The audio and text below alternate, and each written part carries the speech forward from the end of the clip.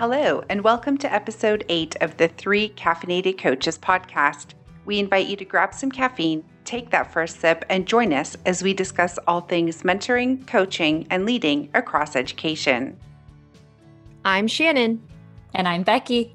And today we thought we would piggyback off of episode 6, stick to the reflective practices approach, and discuss some lessons learned throughout the combined 19 years we both have in education. Over the last few years, many of our listeners have probably seen that activity where a teacher provides the following statement with the idea that students would finish it. If my teacher knew. As someone, who has used this in her own classroom practice, it's such a powerful activity because it really afforded me a lot of rich insight into the learners that I had the pleasure of teaching. So Becky and I were chatting about this a little bit earlier, and we kind of presented this idea of what if we could consider some of the insights of our former selves? Like if we stopped and took the time to reflect on the moments that mattered in our own careers, what would be some insights we would share with ourselves or some lessons learned that have guided us as we've progressed forward? So we invite you to take the time to reflect on your own experience in the areas of teaching, coaching, mentoring, and leading, and join us on our journeys of reflection. So Becky, let's kick it off. Let's focus on our teaching careers first. Can you share with us a lesson learned about teaching? Maybe set the scene first and then dive into what the lesson learned was or the takeaway? Yeah, definitely. So I'm really excited to dive into this reflective practice and lessons learned. And I want to start it not as a first-year teacher, but with the scenario of being an experienced teacher new to a site. Some of us are lucky and we stay at the same site for our entire teaching career, but that's not very common. And so for me, I was not a first-year teacher. I had a couple years experience. I had moved to a new state and started at a new site and in a new grade. And I was super excited, but I ended up trying to replicate everything that was happening at my old site. And I kept using the term of, well, this is how we did it at my last school. Well, couldn't we bring this in? Because this is how we did it. And it worked really well. And the reality was it actually didn't work at this new site because we were working with a different demographic of students, different grade. They had their own culture, their own climate at this site that I hadn't taken the time to fully consider. For me, it was just like, hey, I have some experience. Let me bring that and share it with all of you. And didn't take the time to actually say, do you want me to bring this in and share this with all of you? Because they were also experienced teachers that I was working with on my team. So I would say my greatest lesson learned from that, from moving, being an experienced teacher new to a site, is I should have come in with an open mindset, ready to learn. Although I have these best practices and strategies, I should have taken the time to listen, learn from my team, understand that culture and climate, and ask, hey, do you need ideas on this? Or I've tried this in my past. It worked out. What do you think of this? Instead of pushing an agenda or old practices on this new site. So it was quite the experience. Yeah. And I think every educator has that moment of, I need to be true to myself. I need to be true to my artistry. Yes, I can learn from others, but let's feel the vibe, right? And pick and choose what's appropriate for the setting in and of itself. That's great. I love that. Yeah. So it was a fun experience. I definitely learned from it. Reflecting back, I would change things going into a new site, but happy that it happened so I could learn and happy to share with all of you. Shannon, do you want to share a teaching experience that you've gone through? There are so many moments that I kind of pondered about regarding how do I approach this, right? With my own teaching, what lessons were the most impactful? And I think all of our listeners, who have been in the classroom probably can reflect on moments that, really did set the groundwork for who they decided to become as they progressed throughout their teaching career. For me, I think one of my biggest kind of recent takeaways, and, I've been in the classroom for 10 years now, so full decade, and I'm always evolving and always learning. But one of my recent takeaways has to do with understanding that the learners are different. So let me set the scene a little bit. I struggle with control. And I don't think I'm alone in that. I think probably, Becky's smiling along with me here, but control is a hard one, right? Giving up that control in your own classroom practice kind of is a struggle. And that kind of piggybacks on what you were saying a few seconds ago, but mine has to do with the learners. So as an English teacher, right? Like you have these standards that you have to meet, and that's any subject. But I specifically teach and have been teaching for the last 7 years, advanced placement English. And so there are very clear parameters. I need to get my students to achieve XYZ in preparation for the advanced placement test that happens in May. And so for the past few years, I've really tried to like be my best AP teacher. So I've tried to like dig my claws into the content and the curriculum, and, it needs to look a certain way. And if the expression from the students doesn't align with exactly what I think it needs to align with, like I've failed as a teacher. Well, that's not true. And I'm learning that more and more. And I think within this last year with pandemic education, it's become much more illuminated to me that I can't maintain complete control over every expression of learning that my students provide. In fact, if I'm giving a one size fits all approach to the curriculum to every student, well, then I'm automatically setting those students up for failure. They may do okay on the AP test, right? But there is value in personalized learning. And we say this left and right. We talk about it, but the truth is this, like sometimes it's harder to like personalize the learning because it means planning for a bunch of different scenarios. And one thing I'm really learning is that like I tend to over scaffold in a lot of ways, which, doesn't allow my students to express their understanding or their learning in a way that's meaningful to them. The lesson I'm learning is it's okay to pull back as an educator. It's okay to kind of let it go and offer your students a lot more opportunity to decide the direction of their own learning. Doesn't mean that as a teacher, you step aside and don't guide them in that practice, but it is important to provide them a space to kind of figure out what works for them. You know what I mean? Oh, for sure. And I actually want to talk a little more about this before we move on to our next lesson learned.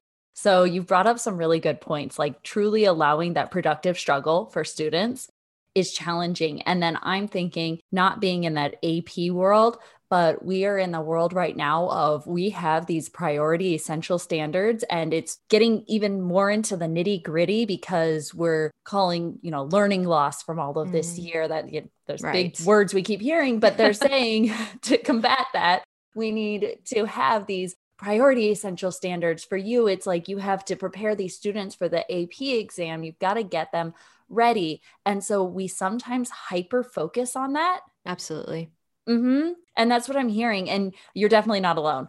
But we hyper focus to the point that it is easy to forget to allow that productive struggle and to allow students to have some voice and say. So I'm curious before we move on, because I know this is a lesson learned for you. How have you taken that idea of I need to give my students the opportunity to kind of guide their own learning, and I need to put this back on the students, and I need to do less scaffolding? How have you been able to bring that into your practice, and how do you plan to continue to grow with it?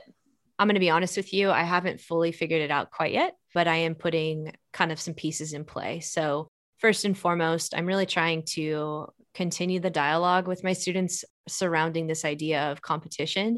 And, competition isn't a bad thing, but when it comes to I'm only striving to complete assignments because I want the A, or I need to be competitive in my approach to, where my ranking is across my site, like that becomes problematic because then it's about just ticking a box versus like actual learning. And so starting with those conversations, which has been a challenging one, to be honest with you, my students, my demographic, they are competing for the UC, University of California colleges of the world, and the Stanfords, the Ivy Leagues. And so you can't completely say like grades don't matter. They do. But it's shifting the perspective of saying, okay, fine, don't worry about like that, but like, let's focus in on what are we learning? What are the skills that we're learning? What is the content that we're learning? And as far as like allowing them that opportunity to shine in whatever way works for them, I recently have been incorporating more choice boards. It's really been valuable, especially with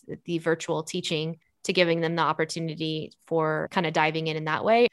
Oh, I love that. And we're going to dive into coaching, but I'm going to share an article with you. I don't have it off the top of my head. I usually try to ahead of time. So we'll throw that in the show notes for everybody. But you talked about grades, they are important. And this article that I recently read around formative and summative assessments, it aligned to that. It says grades, they show progress towards mastery. where assessments help guide us. So formative assessments, which is what you're giving, is where we can have that choice and we can use those to give productive feedback to help students in reaching that mastery level. So that's beautiful. And I'm super excited to hear how this journey continues for you. I want to hear from our listeners too. So as you're listening, think about how you are allowing your students to go through productive struggle, but also show their own voice and understanding through ways that matter to them. Let's transition though into coaching. So we talked about a couple lessons learned from teaching. We both are in coaching roles, and I know I've learned a lot, but Shannon, set the stage, give us a scenario and talk about a lesson learned from coaching that you've had. All right. So coaching for me is new. This is my first year. I mean, in a formal capacity. I mean, informally, I think a lot of us coach, whether we like to admit it to ourselves or not, but in a formal capacity, this is the first year that I've actually been given the role of site technology coach. And, that's wavered between like an actual true tech coach to an instructional coach and everything in between. And to be honest with you, I've learned so much. To start off, let me take you back to the very beginning, right? So everybody knows pandemic kind of disrupted some things and classroom practice looked a little different. And so some of the first couple coaching experiences I had with an educator, I was super excited. I love tech. I love technology and I love what it can do for a lesson, enhance it or amplify it. And so I met with this teacher a couple times and, we started off just getting to know each other. But when it came time to, okay, here's the actual classroom practice, what are we going to, what tech are we going to use? How are we going to support our learning? What is the objective? All that good stuff that you talk about, where, is their issue or their problem that they'd like to focus? And they expressed it and all is well. I mean, we have a great relationship. But I started to throw out all sorts of kind of technological integrations that might work, right? I'm like, oh, you could totally use Pear Deck here, and then you could transition to Padlet here, and then maybe end with a Google form or a Flipgrid reflection at the end of that, So I'm like throwing out all these things, and they're just like nodding along, like, Finally, after I failed forward, they were, strong enough to speak up and be like, hey, yo, you're throwing way too much on my plate and I'm still trying to master like Google Docs, right? We had to switch our LMS learning management system this year. So in addition to teaching online for the first time, they also had a brand new learning management system that they were trying to navigate and figure out. It was a learning curve. And I was stoked about the fact that we could like integrate technology and there's all these pieces that existed there that really could enhance the lesson. And the lesson learned from that experience, and I learned it pretty quickly, and it really has helped kind of pave the way for more successful coaching experiences as we've gone throughout the year. But the lesson I learned there, the takeaway was, coach the educator you have, not the one that you want. One of my struggles as a human is, and my friends always like to remind me of this, is I go 100% all the time. In fact, my friends like to call me a robot because like, I just go and find solution and, it's not healthy. I am reflective in the process a lot of the time, but like, I also have to realize people have lives, and, this particular educator I was working with had children at home that she was trying to balance. I need to realize that like, even though I have this educator that's stoked to be coached and they are looking forward to what they can do in their classroom, that it just needs to be at their own pace. And just because I was excited about the technology and everything that it could do, and I know like deep down that educator is capable of integrating technology to amplify learning, they needed the space to do it in a way that worked for them. It needed to be slower. They needed to take that first risk with the use of technology in a way that didn't totally deject them. So to have them do like 3 or 4 different technological pieces over the course of the unit just was unrealistic. So moving forward, really focusing on coaching the educator I have. And that involves me slowing down and getting to know them in a deep level, not the one that I want or know that they could be, because eventually they'll get where they need to go. And that's not up for me to decide. You are not alone in that. I think every coach out there, especially our ed tech coaches, our tech coaches, can all 100% relate. We've all been there. I was laughing as you were sharing this because it is so beyond relatable. And even if it's not just in technology, even if let's say you're a reading coach, it's really easy to start throwing out all the terminology and all the activities and strategies. And just like you said, like, they can do this. Right. But they have to be ready for it. And it needs to be something that they're just as excited about. It's the same with our students. So yeah, definitely a lesson learned, but you're not alone in learning that lesson. Yeah, you're right. And I know that. And I've had conversations with other coaches, and it's really kind of, it's comforting to know that, like, here's the reality. We're all going to fail. And I'm not even saying like in our capacity as a teacher, like as a coach, as a leader, as a mentor, we all fail. It's just a matter of what do we learn from the experience to move us forward. And that's why I really am enjoying this conversation. And I thought that we both kind of thought that this would be a special conversation to have, because goodness, lessons learned are applicable across all teaching and coaching, mentoring, leading arenas, and everybody has their own story, and that's how we learn, right? We learn from stories. So yeah. What about you? You've been coaching a lot longer than I have. What are some lessons you've learned in that experience? I still feel really new to coaching. So I like that you say a lot longer. Like, I'm just finishing my 3rd year of coaching, and I feel like each year still feels like the first year. Someday it won't feel as new. But for me, a lesson learned is around confidentiality. And we talk about confidentiality a lot when it comes to coaching. But in my first year of coaching, I was sharing out every single bright spot, every growth, every positive moment, because in my classroom, when I would meet as a PLC or when I would meet with admin, the first thing I wanted to do was share out all the positive things happening with my students.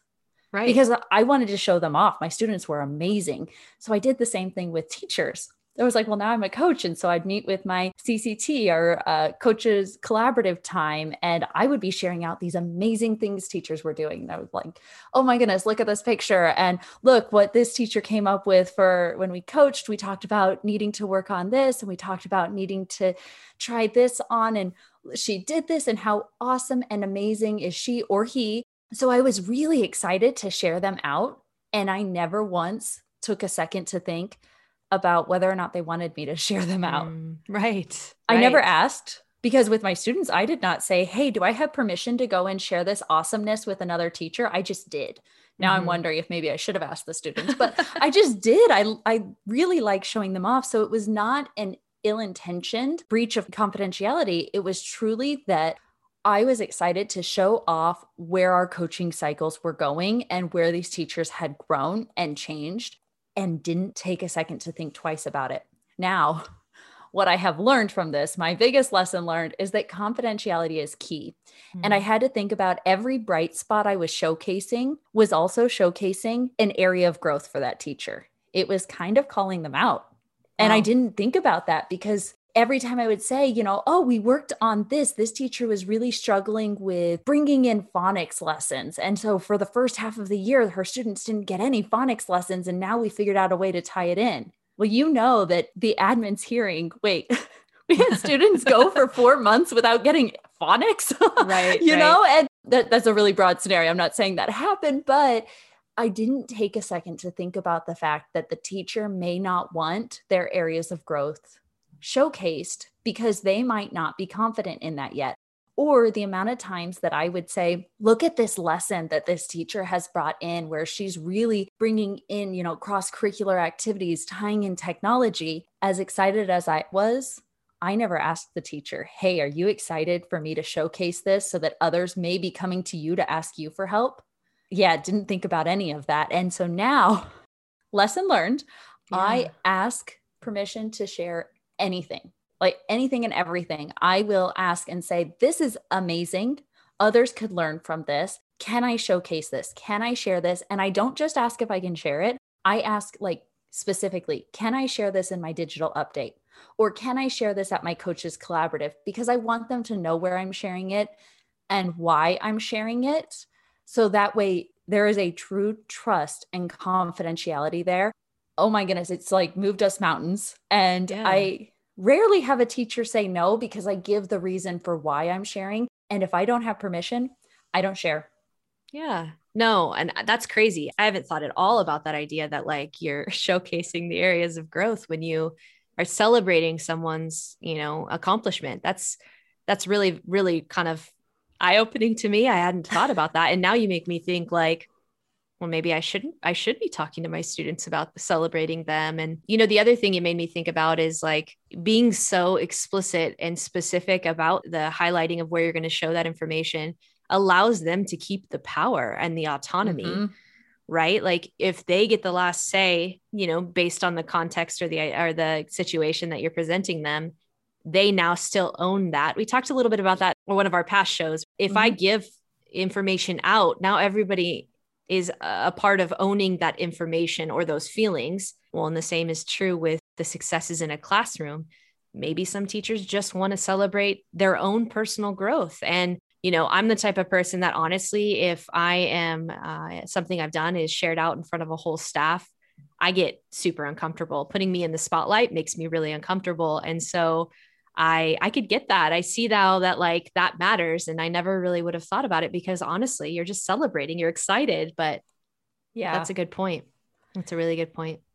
Yeah. We have to make sure that the celebration, although we're excited about it because, we helped them get there. Like we need to make sure they're on that same level. And so it was a lesson learned. Fortunately, I don't think I ruined any relationships with teachers. Right.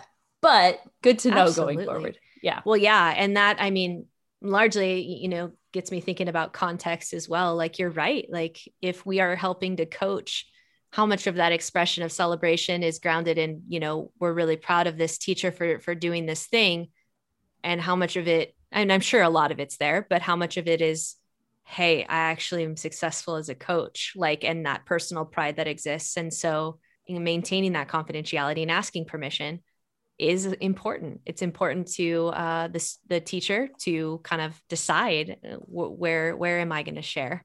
And I love though, like, don't get us wrong. I think it's important that we elevate the voices of others. I think new teachers especially don't really toot their own horn. And so that's a coach's role. But yeah, I think that you're right. You're right. It gives them that power and keeps that power. Okay. So we went through teaching, we went through coaching. I want to transition just a little bit. This next space that we're going to be talking about is similar to coaching, but it has some different aspects to it. Both Becky and I have had the opportunity to be a mentor to induction candidates or new teacher candidates. And so, Becky, let's talk about mentoring just a little bit. Think back on your experience as a mentor. What's some of the lessons learned during that process? So, induction candidate is a California term that just means new teachers. Setting the scenario, as a first-year induction mentor, I went through a training because I wanted to go in fully prepared for this to like support my induction candidates and get them through their first year. And one thing that was constantly brought up was the idea of gifts. Yeah. They brought up a lot of other stuff, but clearly gifts were brought up probably too much because it was everything from, each time you meet with them, bring them a little gift, bring them a muffin, bring them this. And everyone was going around and sharing out all the gifts that they bring. And so that's what I took from this 3-day training of being an induction mentor. And I got my first 2 candidates and I started bringing gifts every time we met. Little things like muffins or, the little Starbucks cake pops or just something. And I got really focused on the gifts. It sounds ridiculous, but these gifts it turned into a big deal. And so I was like, okay, what am I going to get them? Okay, there's a holiday coming up. I need to get them a gift. There's this coming up. I need to have a gift. Shoot, I didn't have time to get them a gift. And I'm supposed to meet with them at 3:30 today. I need to quickly spend my lunch running to grab them something because they said show up with a gift. Yeah. I never took the time to ask my induction candidates, first off, what they even liked for a gift. They're like, they have a gluten allergy like you, and you're providing them a cake pop. Oh yeah. I never brought one for myself. So how awkward is that? First off, that I'm like, here's a snack, eat it. We're going to sit and have a conversation. No, I'm not eating it because I'm allergic to what you're eating. I didn't ask that, which fine. They both ate it every time. So I'm really hoping neither of them have a gluten intolerance. I'm sure hopefully not. Yeah. Otherwise they ate it because they felt bad. But I actually ended up focusing more on the gift because to me, it was like, that's how you build a relationship. In the training, they said, bring gifts and then I'm going to have this great relationship. I focused more on the gift than truly learning about these 2 teachers and building a relationship with them. And they were 2 teachers that were both music. which I don't teach music. And so I was kind of coming in like at this odd position anyways, where had I just spent that, the first 3 meetings, 4 meetings, actually every single meeting, but spent time getting to know them as humans and as people, I think they could care less about the muffin. I truly do. Like the muffin, I'm sure it tasted great, but I think they could have cared less about that and would have appreciated if I had spent more time asking them about themselves and wanting to get to know them and coming back and asking, if I ask about their family one time or get to know their family, more about their family, then I can bring that in the follow-up meeting where I didn't do that. I was like, I brought you a gift, so we must be friends. Now let's dive into your teaching. Now I'm going to observe you and I'm going to give you some feedback. Here's another muffin. Let's dive into what you could do different. It's so ridiculous looking back that I was more worried about that than the true, genuine relationship. And then it also plays into, the different love languages that people have and relationship languages. Maybe they weren't even gift people. And by the end of the year, I would say we got to know each other, but it was the slowest process. And it's because I came in without truly building a relationship and thought the muffin would do the trick. So huge lesson learned for me. I will not make that mistake again. I mean, don't get me wrong. A muffin always makes things a little sweeter in my world as well. But yeah, I get it. Like, I don't think there's anything wrong with gifts, but I think your main point of like getting to know them first, absolutely would be so much more valuable. I think about our students too, like in that regard, right? Like, we want to cater things to their interests and their needs, but we have to get to know those interests and needs before, we do it. And it's great that there's food. I mean, don't get me wrong. My kids love snacks, but getting to know like maybe what type of snack they would like would be kind of more effective and more meaningful rather than just like, I'm bringing gifts. But I think that that's a common thing, to be honest, because I've been a mentor to like a handful of people now over the course of the last 8 years. I don't do gifts enough. I feel really bad because I don't go out of my way. And so I think that there is a fine balance because I do think it's appreciated once in a while. Yeah. But you brought up students. Could you imagine if you were like, hey, I'm your new teacher here to teach you. I put a muffin on your table. So now we're friends. Yeah. So now let's dive into content. Like, that's so ridiculous. There is a fine balance. People do like gifts, but I would rather someone take the time to get to know me than try to assume that I want to eat or drink something special. Yeah. So lesson learned. But Shannon, I want to hear about your lesson learned with mentoring. I love mentoring. I would say of all the roles that I, have in my life, in my educational career, like mentoring is up there with teaching for me. I feel like the difference between coaching and mentoring is a lot of the time you get more of a space of relationship that's like a longer relationship because with the mentee, you're working with them for a couple of years, right? Where with coaching, it could be just like a coaching cycle. Not saying you can't coach somebody for years, but specifically my current mentee, he started out without a credential. He wasn't in a induction or an intern like role or program. He started out on just basic. I've passed my CBEST, which is like a California basic skills test, and he got thrown in. And there's a whole process. I'm not going to go into details about it, but long story short, this is our 3rd year together. We've been working together for 3 years. And early in our mentoring relationship, he also teaches English. There's a lot of conversations about classroom practice. And you kind of brought this up earlier about how like there may be a right way to do things in your world, but also you need to adapt to the fact that there are other ways of doing things too, And so when I first started mentoring him, I found myself early on really, truly enabling. Like he didn't have student teaching. He wasn't in any program. He literally was just learning on the job. He didn't go through the credential process yet, and he wouldn't be going through it for a couple of years. He had to still pass some tests before he can enter into an intern program. So long story short, he was just in a classroom doing the thing. So we worked together quite a bit. But what I found early in our kind of relationship was that he would ask questions, but they weren't in a way to like gain deeper knowledge. They were in a way to like create the lesson. So essentially he was asking me questions of like, that my answers would be, here's how you're going to do it, not challenging him to figure out what works for him. And what I found is I was enabling. The lesson I learned is like, we cannot enable new educators. We can't give them everything on a silver platter. I'm not saying that we, have to be like super rude about it and be like, figure it out on your own. That's not the case, because that's not how mentor relationships work. But it is important for us to build that resilience and help them kind of cope with the challenges that come in. And so as I worked with him and started to see that he was literally trying to mimic everything that I was doing in my own practice, I quickly found that he wasn't being as successful as he could be. As a professional learning community, we could work together in pacing and planning and curriculum, but it really is up to the educator to determine like their own artistry, how that delivery works, and what they need to do to make sure that they're catering to their own teaching style.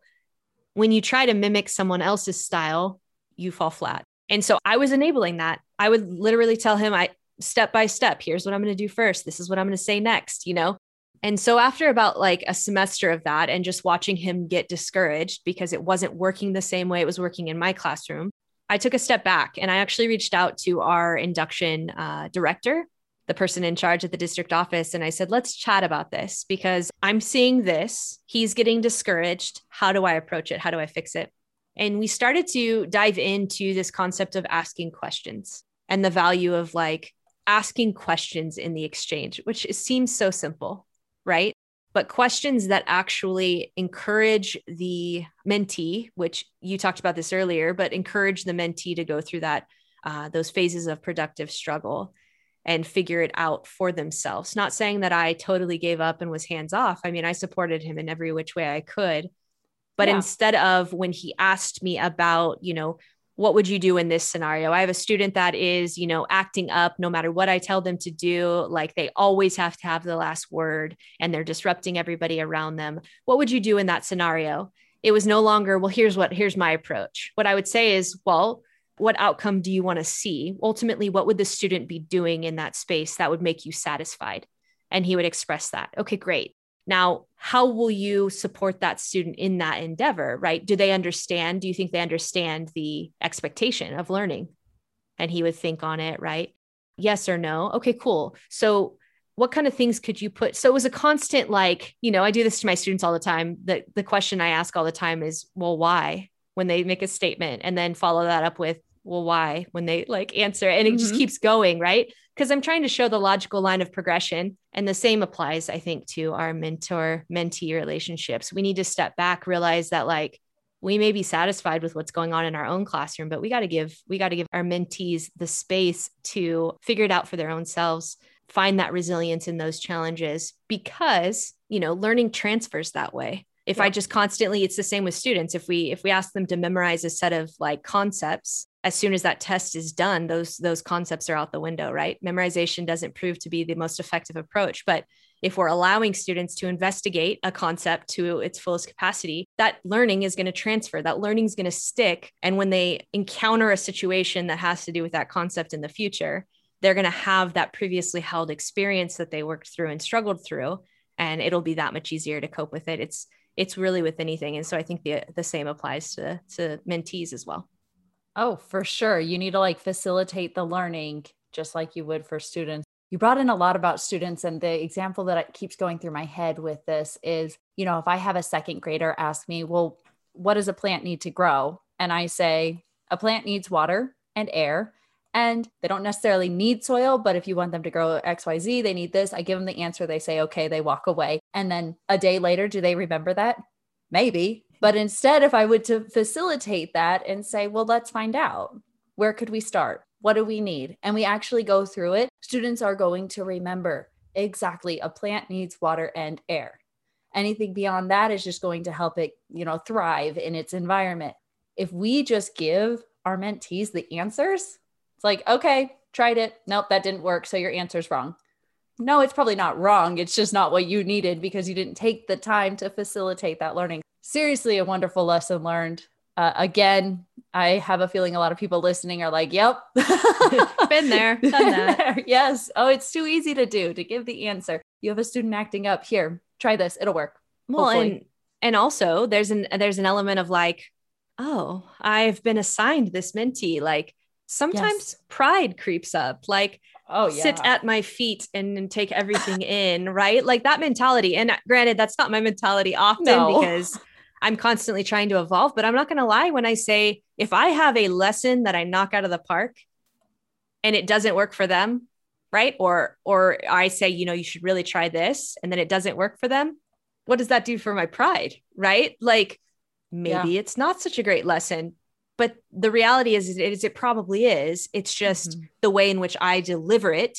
My style of delivery is very different than the next person. And that's okay, because we don't need to mimic a bunch of Shannons, right? That doesn't need to be what the world of education includes, like, because there's students that I can't reach that my mentee can. And his style is, he's exceptional. He's an exceptional educator and has grown a whole lot over the last 3 years. And I've learned a lot from him, but I had to learn quickly that, if I question everything in my real life, why am I not leading with questions in this relationship as well?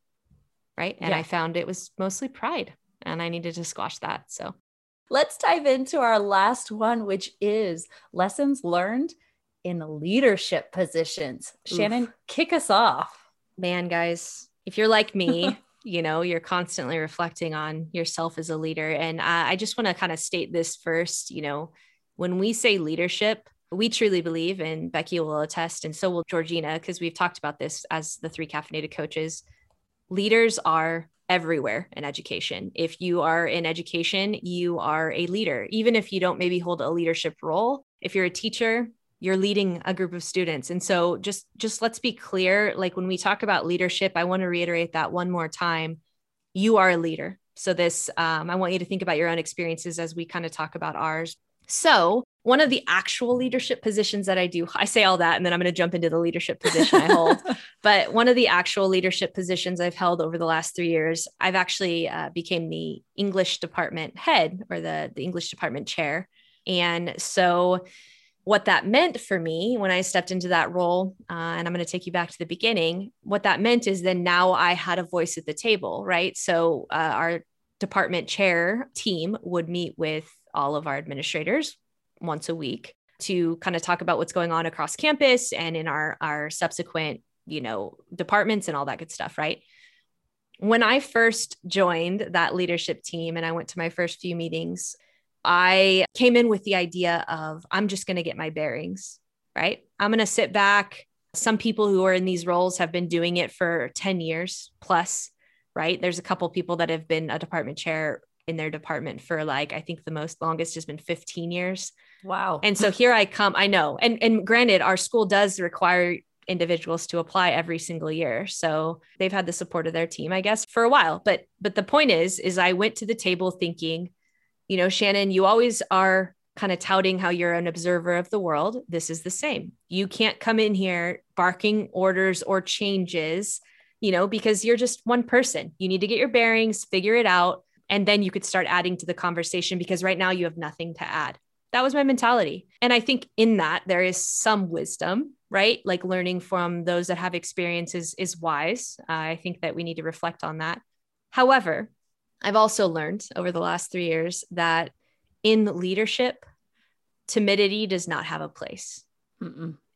Because if you want meaningful change to happen, you have to become part of the conversation. I think a lot of the time as leaders, when we embark in something new, we wait for individuals to invite us into the conversation. Education's too fast-paced. It's constantly evolving. And so if you are passionate about something, there is no room to be invited in. Think about it, right? Leaders are passionate individuals who are constantly looking for solutions to move forward. And if you don't jump on the train as it's moving, you're going to get left behind, because you're not sitting in a room full of followers. You're sitting in a room full of leaders and people that pride themselves in that position. And so timidity does not have a place. I think sometimes what I found myself doing early on was this idea of being frustrated. They won't let me get a word in edgewise. I can't figure it out. Nobody's asking my opinion. And I found early on, well, if you're passionate about something, stand up, speak up, and do it early and often. Because if you want to direct the conversation, if you're passionate about a focus, you need to add your voice to the table. And here's the thing. we should always be respectful in our expression. That's not me standing up and being like, I'm right, you're wrong. Like, that's not what I'm saying. But I learned that I need not wait to be called on, because I'm going to toot my own horn here for a second, even though I'm sure I'll come off arrogant. I have good ideas. Of course. I want to see education transform. I'm not happy with the status quo. And I've found that if I don't speak up, other individuals will be too timid, who I know are passionate, will be too timid to do so. And so, yes, I've been labeled as the person that's always like, well, actually, right? Or playing devil's advocate, or trying to present a different perspective than the traditional norm. And that's not always the case. I don't do it just to ruffle feathers or anything. But when I am passionate, when I feel like there needs to be another perspective, or my voice needs to be shared, I no longer sit back and wait for individuals to invite me to the table. I seize the day and I speak up. And I feel like that is a quality that has been cultivated slowly over time for me. And at times, to be honest with you, I have to put on a fake persona of like leader Shannon, because I'm scared of being the only one that's, going against the grain sometimes. And most of the time it's received with like a welcome kind of perspective. I think my administration appreciates that about me most of the time. Sometimes I think they're just like, Shannon, okay, we get it, sit down, right? But that's fine too. At least I said what I needed to say and the seed had been planted. You know what I mean? For sure. No, I think it's such an important lesson, and it's so hard. And I think for many, to be able to stand up and just say, I have a voice, I want to be able to share. Yes, I'm a leader. So I'm not just sitting at this table because I have no knowledge behind it. But if we can truly get our voice in, and we know that what we are sharing is in the best interest of students, then I think, we're really in the right place. So good for you. Yeah, it's a learning curve, and we're figuring it out. I am at least trying to figure it out, but I aspire to big things in leadership. So I don't think I'll stop. What about you? What about your leadership journey? Yeah, mine is so basic that you might laugh, but oh no, really, it's basic. When you think leadership, there are clear set things you need to do. And I did not do this, so I learned, but I am a leader for our science collaborative. We have a science collaborative, myself, the other coach, one of the other coaches, we lead the science collaborative. And our first year leading the science collaborative together, we would decide what the agenda was each meeting, like the day before.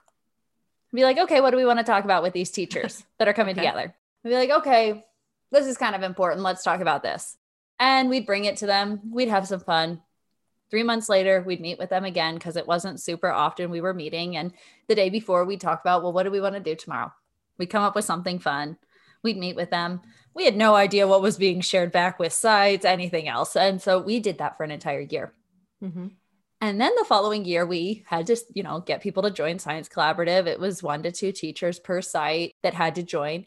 And we noticed that we didn't have many teachers return. Fascinating. It was new. What we realized was we had no set goals. Like, what was the purpose of Science Collaborative that year? When I say, I told you, you'd laugh, because we were in a leadership position without established goals and purpose. So really, that's common. Yeah, it happened so often where we're like, this is going to be great. And the district was paying these teachers to come. And so they were coming, collecting their paycheck. They were like, I don't know what to do with this information. Cool. We met. I'm going to go live my life. And so we learned pretty quickly. Got to have clear goals. What did we want for the Science Collaborative? The following year, we did end up setting those goals right off the bat. We actually included the Science Collaborative in setting the goals, in establishing what do we want to accomplish by the end of this year? How is the information that we come together? Because it's a collaborative, which clearly that first year, the word collaborative didn't happen. Right. Like, we were just showing them stuff. How are we going to come together, learn new information, and then share that information to support our students and then bring it back to the next meeting? So although it sounds so simple, it was so incredibly forgotten because we were just excited about the collaborative. And I think that happens in so many different areas where we're like, we've got this brilliant idea. And then we do it. And then we later realize, well, why isn't this working? Because we didn't have a goal for it. Now, I say all of that knowing that even if you have clear goals and clear purpose, they can shift over time. But if you go in without, if your goal is just, oh, this sounds great, or this is going to be awesome, or it's going to make an impact, like how, why, what's going to make it great? Where are you going to make that impact? What are you doing to get there? We didn't do any of that. So lesson learned, establish those goals, set a purpose from the beginning. And you said I'll laugh, and I did laugh just because the way that, you're expressing it is funny, but you guys aren't alone in that. I think a lot of people get excited about initiatives and ideas and kind of go full force, and they just go for it. It reminds me of, we're reading How to Lead, right? Mm-hmm. And Joe Owen said in the last chapter of the part we just released in episode 7, he said, as a leader, your role is not to operate the machine, but to build the machine and make sure it works the way you want it to work. And I think that so many times we are so excited about just getting in there, right? Getting our hands dirty, our feet dirty, right? Like going for it, operating that machine, making it operate cool. Like you're doing cool things with these science teachers. Of course, they're going to get excited, but the machine wasn't built yet, right? Like we didn't set a clear why. And that applies to all areas of education. But I think we get so excited about what could be that we don't take the time for those logistical steps to be put in place first. Right. And so I think you're not alone. As simple as it is, sometimes it's hard to remember to pare back and focus on here's the immediate goals we need to achieve. So for sure. Yeah, good lesson. I love that. Oh, Shannon, this has been so much fun. We've gotten to share, and I hope everyone listening in has enjoyed learning or just hearing our lessons that we've learned. I'm sure you can relate to some of them. We'd love to hear. Oh, please. Yeah. Please share with us. In any of the areas, some different lessons that you've learned. Maybe you heard us say something today that you hadn't thought about in the past. I know I learned from Shannon today. So we want to hear about that as well. And just know that we are both constantly learning. Yes, we have 19 years in education combined, but each year is a new year. Each year we take on new challenges. We're learning from those challenges. We're growing, evolving. So we might have to do another one of these in a year or so where we can see which new lessons we've learned, because I know we have plenty to share. But thank you so much, Shannon. This is fun.